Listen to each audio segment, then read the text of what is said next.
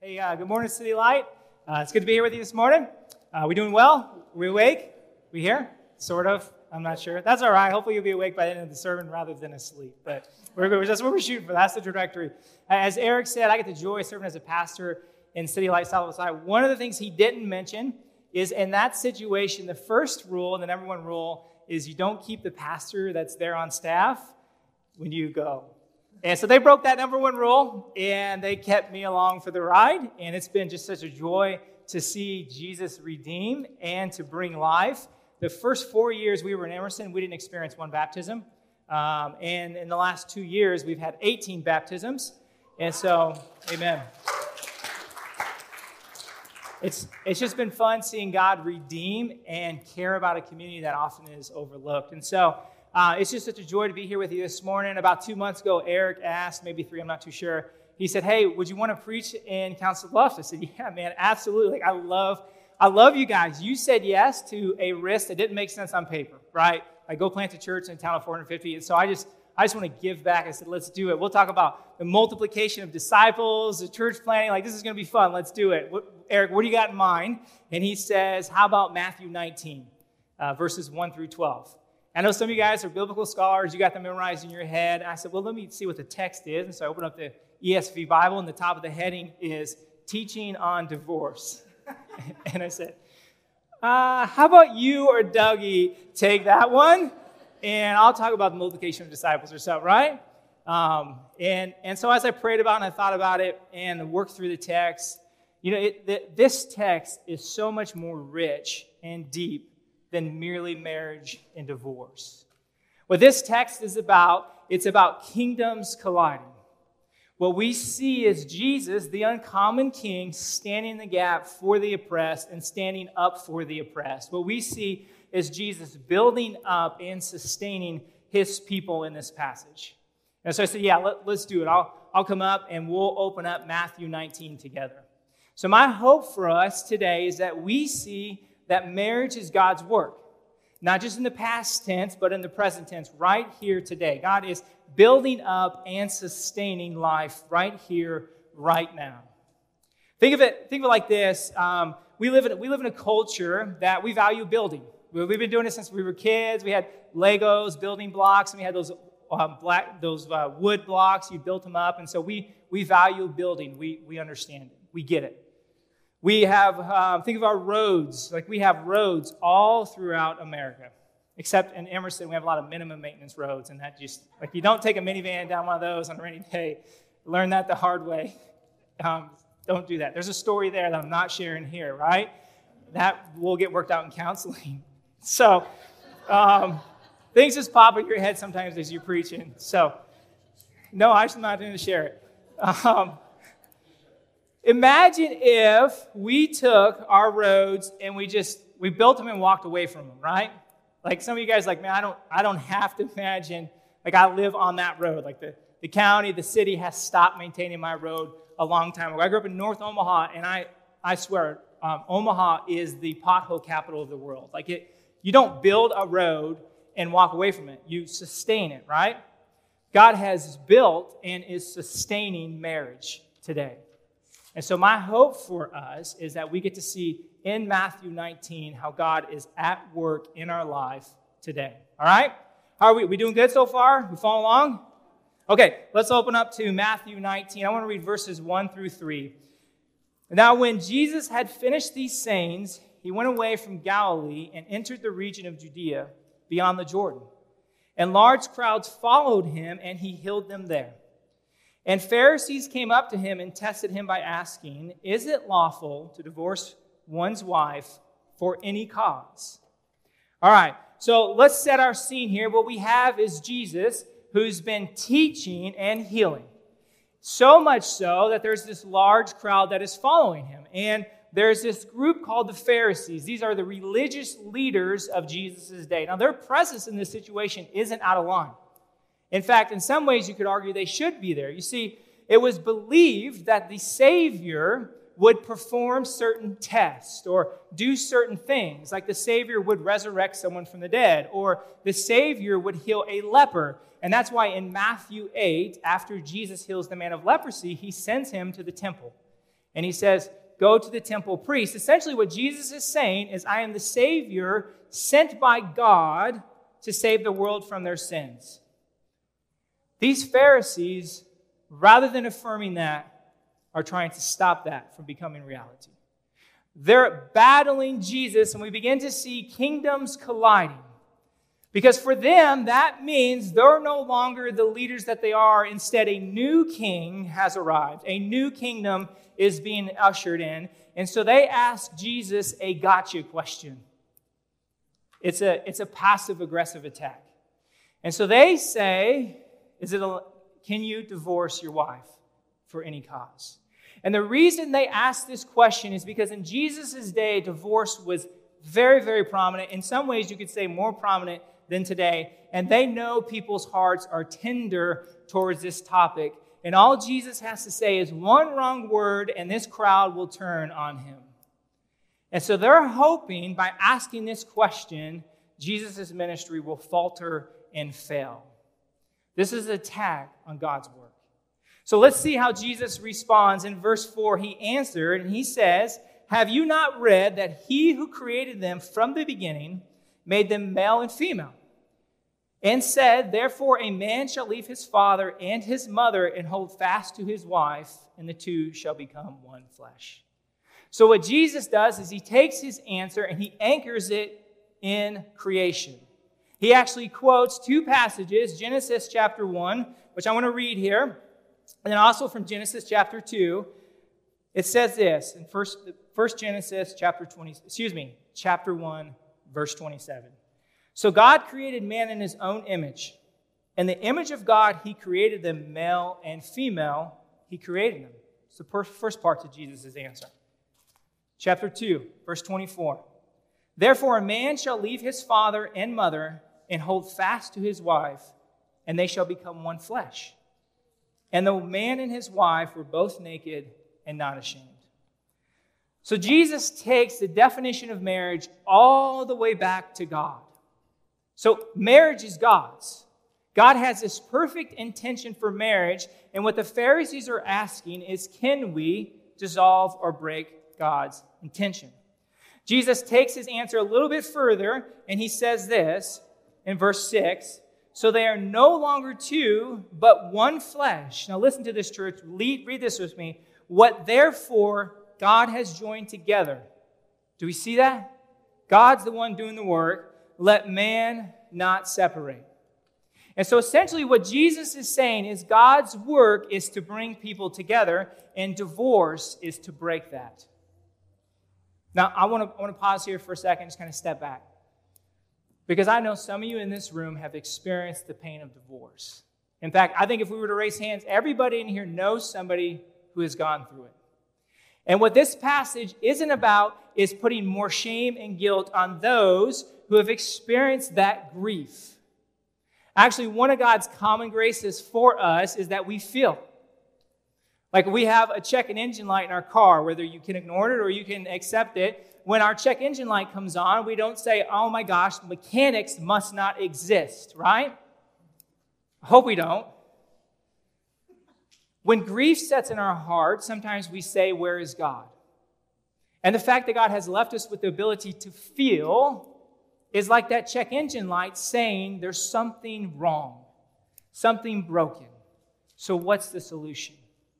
So what Jesus is doing in this passage is he's standing in the gap. He was attacked in this passage, and he is helping us to understand God's intention so that when we experience the brokenness, we can say, there's the solution. Does that make sense?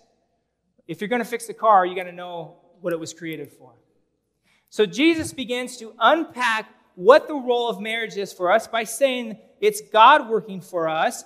And then the Pharisees don't like Jesus' response, so they continue, right? So Jesus gave them a good answer.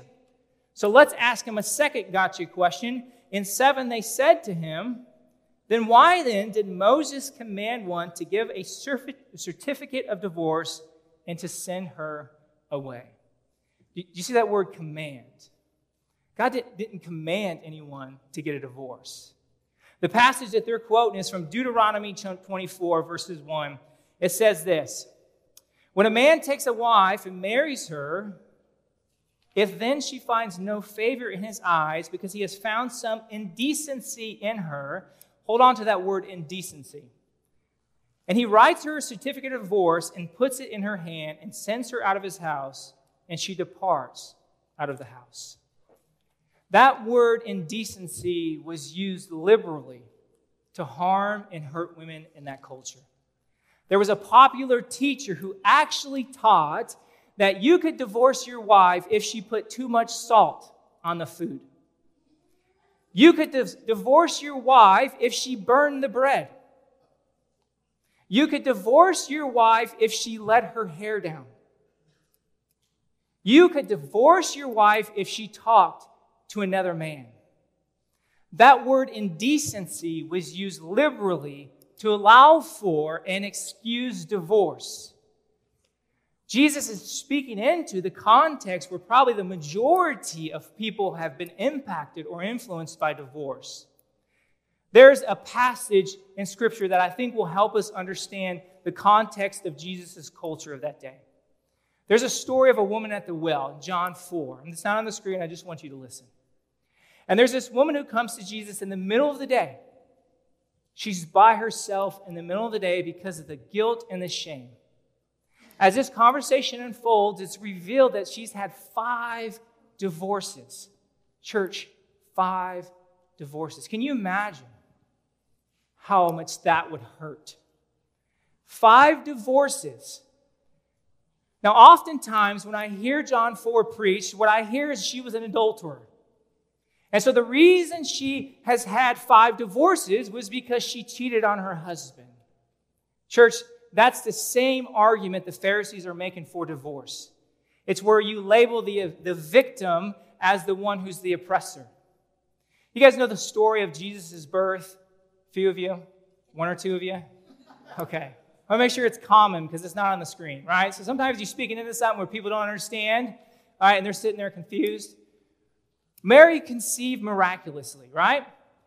And after she conceived, she went to her husband-to-be, which is essentially her husband in the day, Joseph, and she said, Joseph, I'm with child.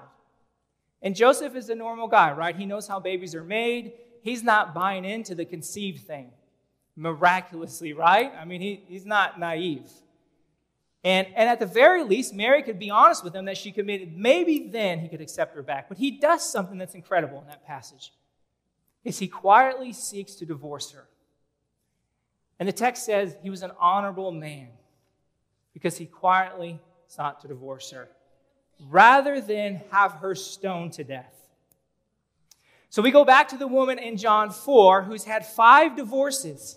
If it was adultery, she might find 1 husband, maybe 1 that's honorable, maybe 2. No way you find 5 guys. If she committed adultery 5 times, she's dead. She probably burned the bread 1 time. She maybe let her hair down. Perhaps she didn't sweep the floor well enough. These are actual teachings of the day. And so Jesus, the uncommon king, is standing in the gap for her. He's the king who's bringing in this new kingdom where John chapter 4, the Samaritan woman, doesn't happen. Instead, he's saying God has created and formed you so that you can experience the work of God in your daily life. Could you imagine living under the weight of having to be perfect? If I burn the bread today, I might not have a place to live tomorrow. If I let my hair down, I might not have a place to live tomorrow. This is what the Pharisees are trying to hold on to. And this is what Jesus is pushing back on. In Ephesians chapter 5, we see what marital roles are. I'm going to read into this. Ephesians chapter 5 says this. It says, wives, submit to your own husbands as to the Lord. Now, we might as well jump into the deep end. We're already here, right? So let's just go all the way. Now, some of us, we see that word submit, and you're like, that's it, I'm checking out. But ladies, I want to be honest with you. As I read this passage, I don't think you have the harder role. Just stay with me here for a second. Let's read verse 25. It says, husbands, love your wives as Christ loved the church and gave himself up for her. Men, you see that? Do you see what our role is? How did Jesus love the church? He loved her perfectly.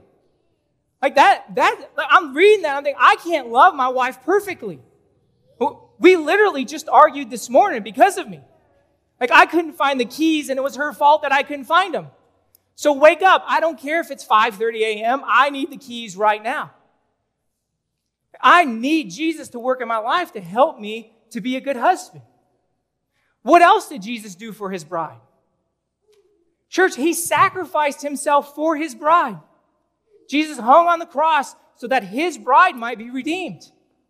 I don't want to sacrifice my life. Like, I like my career. I like titles. And so when I think about, man, am I making sacrifices for my wife? I begin to think, you know what? Honestly, not to the extent that Jesus is. Like, I need Jesus to help me to be the husband that he wants me to be. And so we begin to understand if she burns the bread, so what? Eat it. Pretend like it tastes good. Right? If she puts too much salt on it, grow a taste for it. Right? That's what Jesus wants. He wants us to have this relationship where we can have the comfort of knowing this person will never abandon you, just like our King will never abandon us. That's the point of marriage, is to give yourself to somebody such that you can trust in them. And so Jesus is laying out the roles. He's saying God has created something that was perfect, and you guys are ruining it. Not only are you ruining it, but you're excusing your sin. Instead of allowing Scripture to reveal your sin, you're changing the words that God had said to justify your sin against people and saying God commanded divorce when actually he gave you an allowance because of your hardness of heart. Even there's God's grace. Because he does say you can for divorce. You can because of adultery. But that's not what God intended. God didn't create something broken. He's simply acknowledging the brokenness that exists. You know, one of the things I love about teaching, one thing I love about preaching, and some of you guys maybe experienced this, is when you're teaching on something and you tell suddenly, like, man, they got it. Like you're talking, it's over and over, and they're still not getting, and all of a sudden they're like, yeah, you're like, okay, you get it. Like, I know you got it, right? Like, they're with me. They're tracking with me. So Jesus is laying out what marriage is. And his disciples, they get it. I want to show you their response. Their response is both humorous and then tragic. Look at this, church. Read this with me. Then the disciples said to him, in verse 10, if such is the case of a man with his wife, look at this, church, it is better not to marry. So Jesus has laid it out there. This is God's intention. And here you have these men who are primarily young, maybe even teenagers, and they're primarily single, and they're like, man, if that's what marriage is, I don't want nothing to do with it. Right? That's the seriousness at which God approaches it. And so it would be better if you can't have that reverence and that commitment not to get married. And what I love about Jesus is he's seeing that on their face. Like, I can imagine they just went flush. And Jesus is seeing the response of his disciples. And in his grace, this uncommon king begins to speak into it. We're gonna read, Eric already joked about the word eunuchs.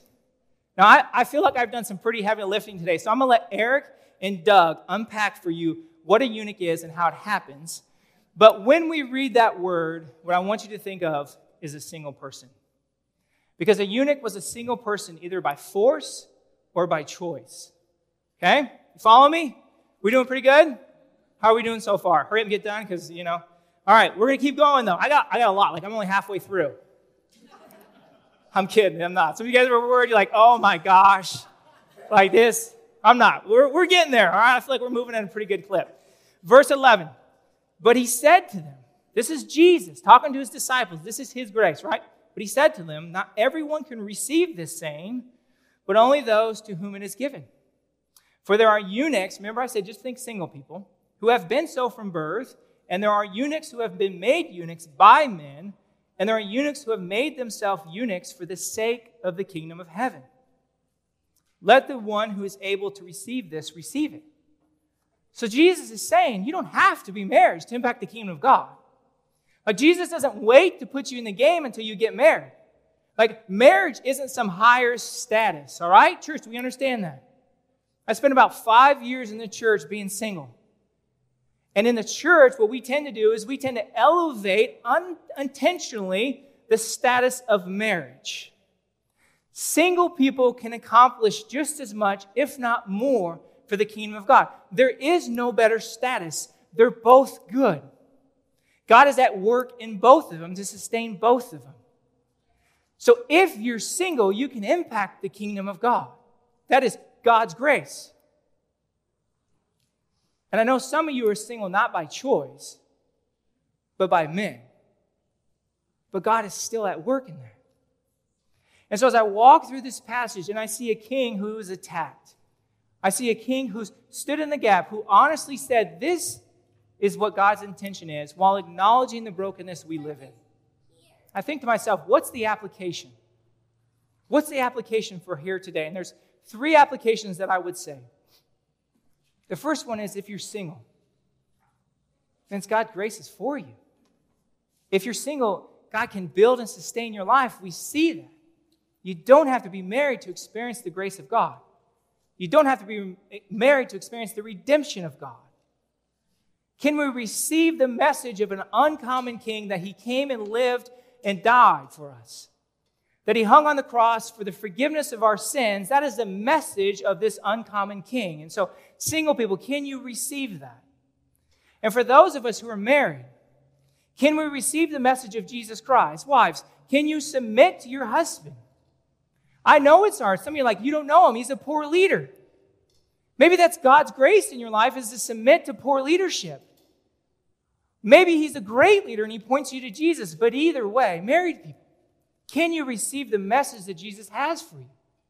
God is still at work. The reason why Satan has attacked and will attack the institution of marriage is because it's the most common place to experience, not the most, one of the more common places to experience the work of God in our life, but not the only place.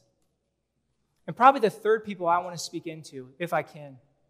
And I'm not the pastor here, and maybe Eric's going to have some damage control to repair here, and I hope not. Maybe I'll never come back here again and speak because of it. But I think some of us have used the definition of marriage in the same way that these Pharisees are using divorce to hurt the kingdom of God. We've used it to create a dividing line with us and them. That's never been God's intention. Marriage is a good thing.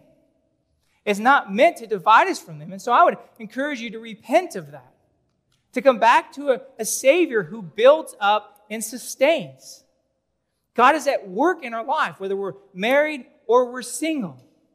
But marriage should never be a tool for destruction. Do we get that? Satan will always and has always attacked the institution of marriage. Because 2 broken people coming together, 2 sinful people, that is a recipe for division. That is a recipe for disaster. And yet somehow God can work in such a way to bring those people together. It's a beautiful thing, church. And so, City Light, I would just ask you, can you receive the message that an uncommon king has for you today? He loves you. He cares for you. He's willing to fight for you. Would you pray with me? Heavenly Father, I thank you so much. I thank you, Lord, that you are a king who is enthroned yet today. Your throne isn't empty.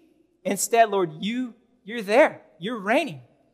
And so I praise you for that, Lord. I thank you by God's grace that you are helping me be a husband. I thank you by God's grace you've given me an incredible wife who forgives daily. I thank you that I have an incredible wife who submits to poor leadership. And that somehow you're able to work and keep us together. And so, Lord, I know there are people in here who have been hurt by divorce. It wasn't their choice, or maybe it was their choice. And I ask, Lord, in this moment, your grace would be sufficient, that they could feel the love of a father for them, that they could know that they are your son and your daughter, that you're willing to stand for them. The attack and the assault doesn't come against them, but against you.